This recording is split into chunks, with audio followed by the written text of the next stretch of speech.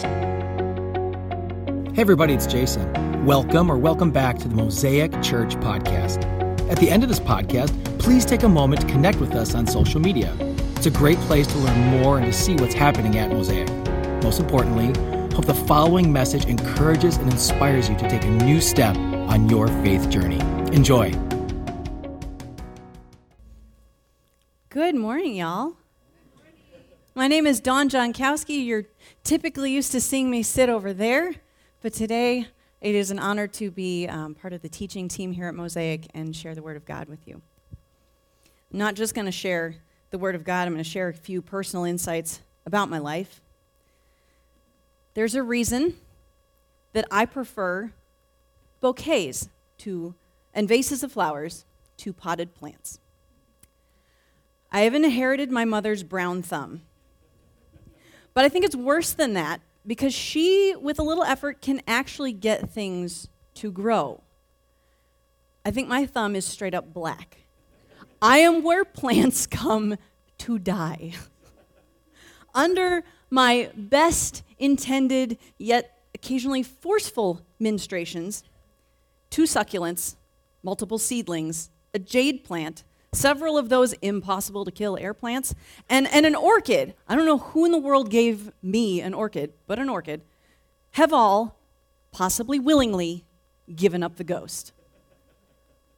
2 years ago, Nick went out of town and asked me if I would water the porch plants. He says, just water them every other day, they'll be fine. Okay, I can do this. Guys, I lucked out. It rained every other day. I'm like, I am scot-free, right? No, it didn't just rain. It rained for every other day. Did you know plants can drown? Yeah, I learned that. When he came back and he's like, you killed them. I'm like, it rained every other day. And he says, well, they drowned because they got too much water. I can't win. If you were to visit our house today, if you were to drive by, you'd see that some of our flowering plants, maybe, are actually still alive. Like, I took this picture on Friday. I helped plant those. It was really exciting that they're still alive. But I have to admit that Nick is the one who remembers to water them. They're still blooming. It's, November 6th? They're still blooming after a couple frosts, several showers of dog pee.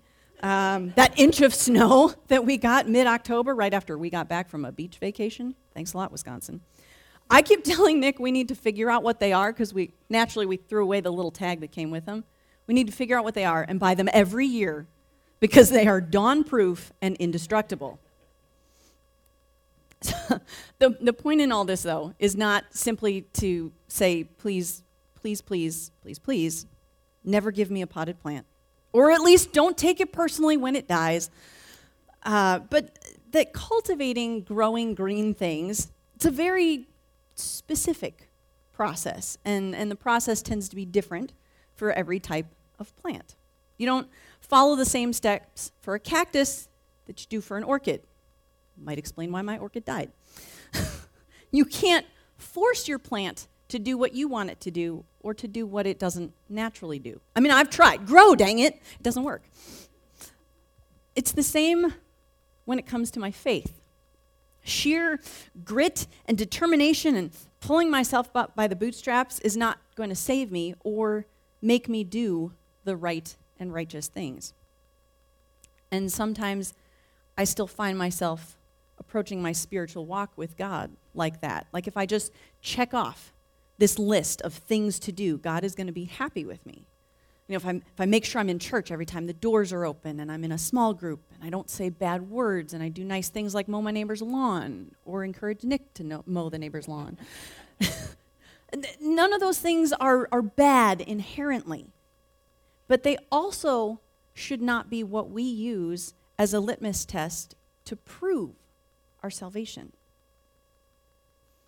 And if we're going to be honest with ourselves this morning, which we probably should be, because again, we're in church, we've probably all, at one time or another, maybe even this morning, fallen into the trap of thinking that if we just follow this checklist, these 7 habits, these 12 steps, these 613 laws, then we're covered.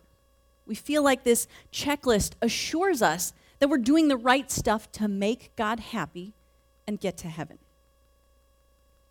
And if you've been following along at all, as we've been moving through the book of Galatians through this series, you've heard Pastors Nick and Jason share how Paul has spent 4 whole chapters so far telling the church of Galatia to stop telling believers that they have to follow the old law in order to gain salvation under the new covenant. It was Jesus' sacrifice on the cross that paid the price and fulfilled the law. So anyone who says with their mouth and believes in their heart that Jesus is Lord is saved. That's it. There's no list of rules. There's no big complicated ritual. There's no long checklist. Just confess and believe, and you will be free. It's so easy that it's kind of astounding to us that the Galatian church was trying to add more to it. Why make salvation more complicated? And then we do the same things. We create rules of what you can and cannot do, rules that are supposed to prove that we are good Christians. You know, don't dance, don't drink, don't chew, don't go with boys who do. You know, even things that are good to do. Yeah, I grew up with those. You can laugh. I grew up with those too. Obviously, I didn't listen because I dance. But even the things that are good to do can become those rules to prove salvation. You know, go to church, read your Bible, join a small group, be in youth group, tithe, all those things that, again, are good things. That's not how we prove salvation. Also, following those rules on our own power, that's tough.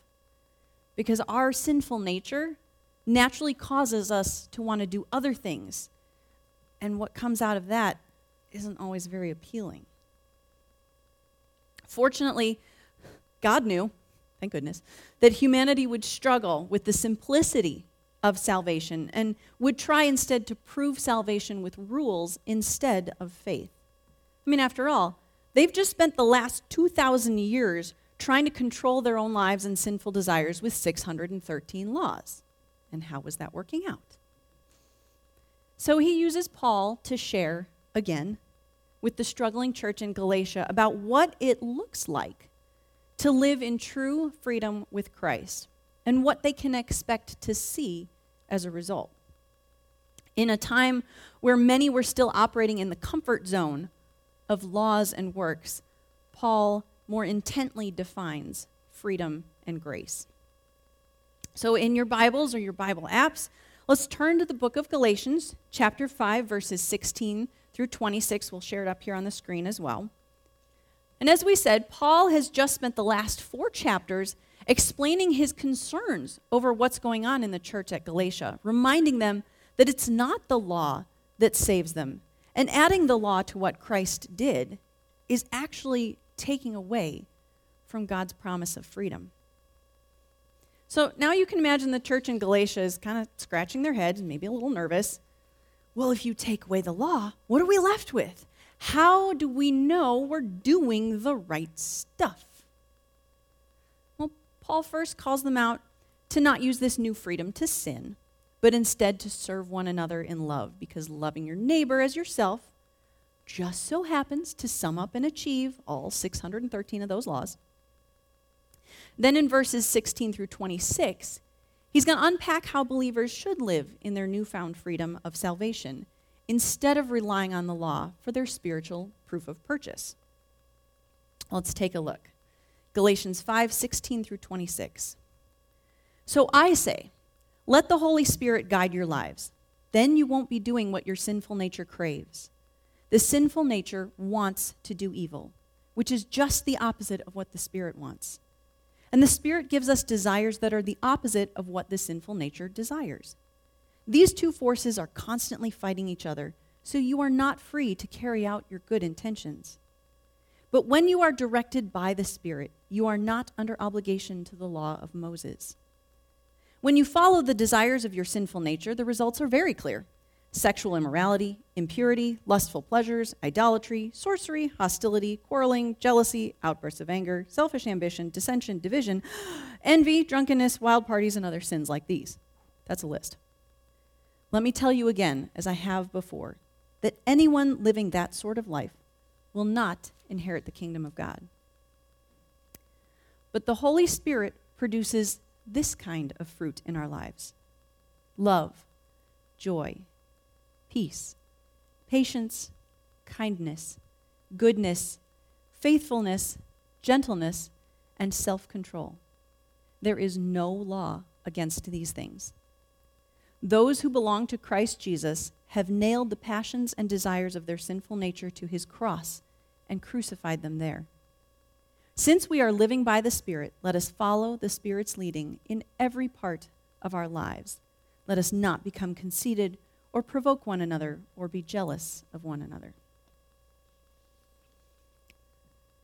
In this passage, Paul definitively says that if we walk in the Spirit instead of trying to live by the law, the outcome is that we will not fulfill what the flesh wants to do. Walking in the Spirit doesn't give us license to sin, but also legalism can't keep us holy. Walking in the Spirit prompts us to fulfill the will of God through the inner influence of the Holy Spirit instead of the outer influence of the law of God. What exactly does it mean to walk in the Spirit? I mean, do you need a special pair of shoes to do that? Because I'm all over buying another pair of shoes. Walking in the Spirit feels like one of those church phrases that we use a lot, that we all say. We don't always stop to think about what it actually means. P.S. It has nothing to do with the shoes you're wearing. Essentially, walking in the Spirit suggests that even the most ordinary natural movement throughout our day, we allow to be guided by the Holy Spirit, who is God.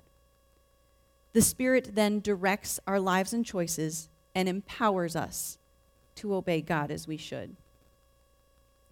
When you are led by the Spirit, you fulfill the will of God through the inner influence of the Holy Spirit instead of the outer influence of the law. Now, if you remember from the past several weeks, one of the big proofs that the church in Galatia was calling for to show that you had earned or achieved salvation was circumcision. Paul has spent a good chunk of his letter reminding Galatia that circumcision doesn't actually do anything toward your salvation, so knock it off with that requirement. And all the Gentile Christians said amen. Then, of course, that means that folks are going to ask, okay, if we don't have that sign to prove that we have been saved, what do we look for?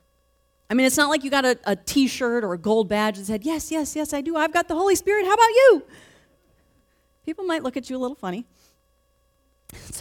So let's look back at what Paul says in verses 19 through 23. He says, when you follow the desires of your sinful nature, the results are very clear.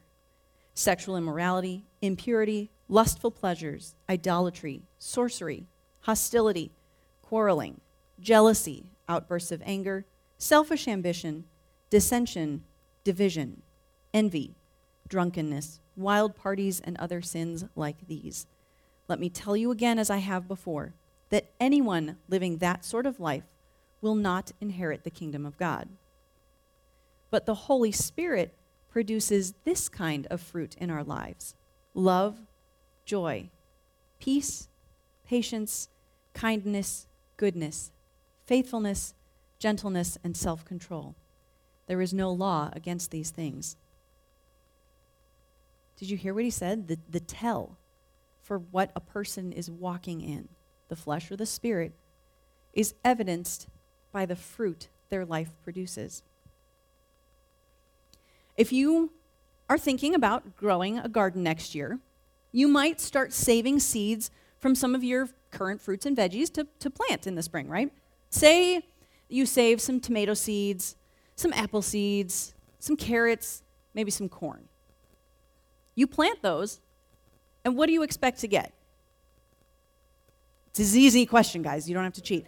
Tomatoes, apples, carrots, and corn, right? You expect to reap what exactly you sow. The fruit that results is based on what is inside each seed that germinates into a plant. You're not going to cultivate tomatoes, apples, carrots, and corn and expect plums, squash, potatoes, and kumquats. And if you do, we're going to need to have a quick chat, because mainly I need to know how you grew kumquats in Wisconsin. Just the same, Paul writes that if your life cultivates what's in your sinful nature, the result is not going to be nice, shiny fruit. It's going to be that rotten, squishy, sin-driven stuff that's not good for anything. Instead, when you follow the leading of the Holy Spirit, your life produces the fruit of the Spirit. Love, joy, peace, patience, kindness, goodness, faithfulness, gentleness, and self-control. And none of those are contrary to the law. Interesting here that I found was this difference between works of the flesh and fruit of the Spirit. Works are, they're work. They require muscle and effort and grit. Fruit has different and interesting characteristics. It's not achieved by working, but birthed by abiding. It's fragile. It reproduces itself. It's attractive. It nourishes. Fruit is also not a gift that's distributed on an individual basis. It's for everyone. Paul even refers to it as fruit singular. It's not a series where one believer gets an apple and another one gets an orange and you over here get a banana. It's a whole bunch. It's a cluster, if you will. All of these qualities can and should be manifested in each one of us as a believer. Plus, did you happen to notice, again, easy question, who all these particular fruits describe? It ain't me. Love, joy, peace, patience, kindness, goodness, faithfulness, gentleness, and self-control. Sounds a lot like Jesus, doesn't it? Jesus even told us that the mission of the Holy Spirit would be to promote and speak of him. In John 14:16 through 17, he says to his disciples, "And I will ask the Father, and he will give you another advocate who will never leave you. He is the Holy Spirit who leads into all truth. The world cannot receive him because it isn't looking for him and doesn't recognize him. But you know him because he lives with you now and later will be in you." And in John 16:13 through 15, he continues, "When the Spirit of truth comes, he will guide you into all truth.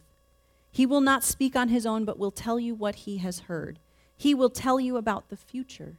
He will bring me glory by telling you whatever he receives from me. All that belongs to the Father is mine. This is why I said the Spirit will tell you whatever he receives from me." When we walk in the Spirit, we are listening to what the Holy Spirit says as he guides us in the path and nature of Jesus. When we walk in the Spirit, we look more like Jesus. As believers, though, we're not totally passive participants in this process.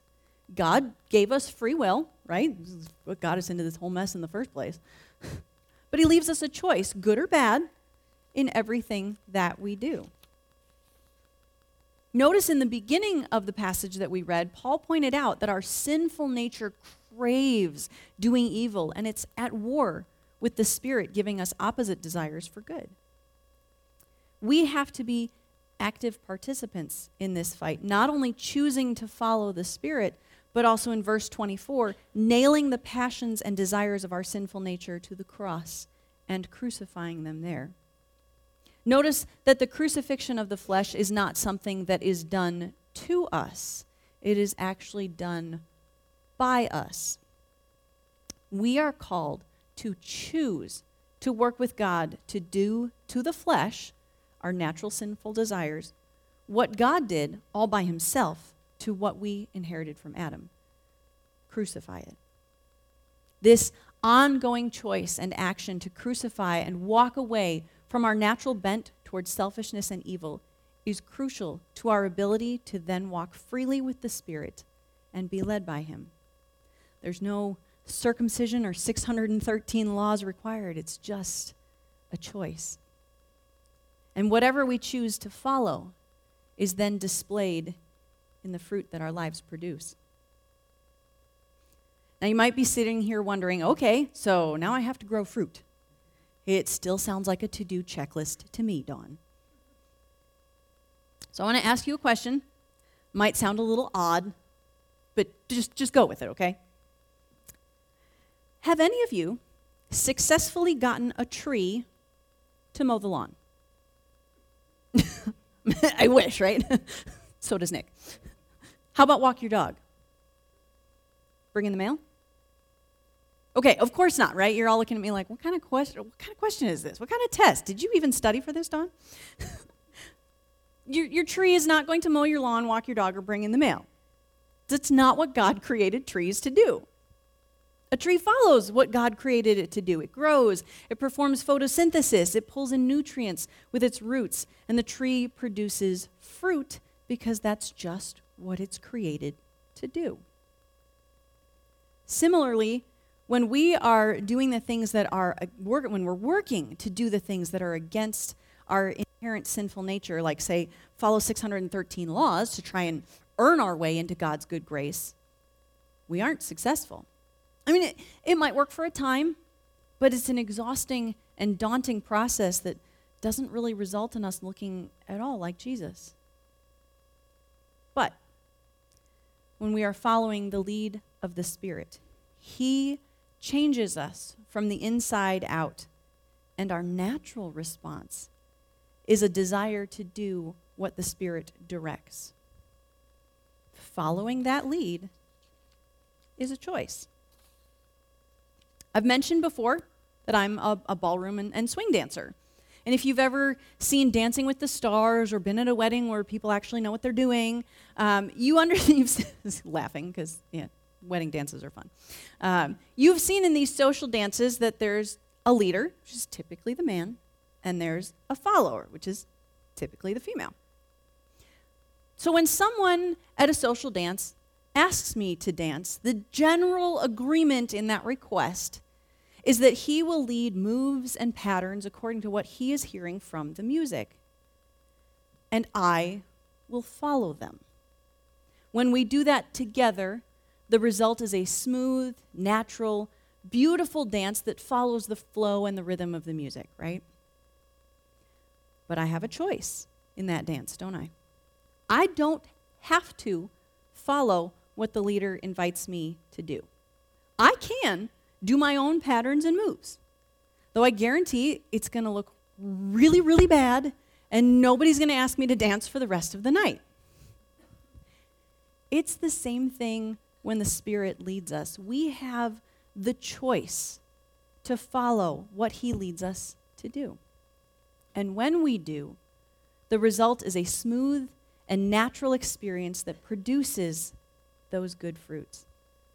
There's a daily, intentional rhythm to accepting and following the lead of the Holy Spirit. And when you choose to follow His lead, that evidence shows up in the fruit of your life. We can observe the fruit in our lives and trace back to see what we're rooted in. One of the ways you can do this is by simply asking the Holy Spirit to lead you. I know we've just spent all this time talking about not turning our salvation into a checklist, so don't worry, I'm not suggesting that. Don't think of it as a checklist or a to-do. Think of it as a conversation. The same way you invite a colleague to grab coffee with you in the morning.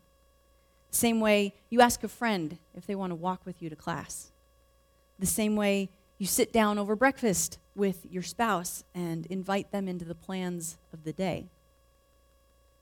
Build that into your daily rhythm, a daily rhythm where you converse with the Holy Spirit and invite Him into your day, where you ask Him to lead you and you pray to be made aware of His leading. And ask Him to help you be honest about the type of fruit your life is producing. God is daily inviting us to follow His lead and walk in His Spirit. And are we just buckling down on our own works to try to earn our way to salvation? Or are we producing good fruit by joining the Holy Spirit on mission to share His love and freedom with the world? There's only one plant I've ever been successful at cultivating for more than 3 days. It was a cactus, and it actually lived for a couple of years. It was made for someone like me.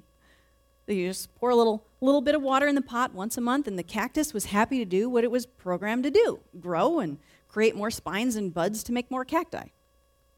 I couldn't force it to do anything it wasn't designed to do. I couldn't force it to blossom with an orchid bud. Likewise, we can't live a godly Christian life on our own power or by following the outside influence of laws. We have to surrender ourselves to the leading of the Holy Spirit, and He will create in us the desire to live according to the will of God. When we nail our sinful desires to a cross and walk in step with the Spirit's leading, the outcome is that we will live lives that look less and less like our human sinful desires and more like Jesus. Once again, thank you so much for listening. If you live in Southeast Wisconsin, we would love to connect with you at our weekend gathering.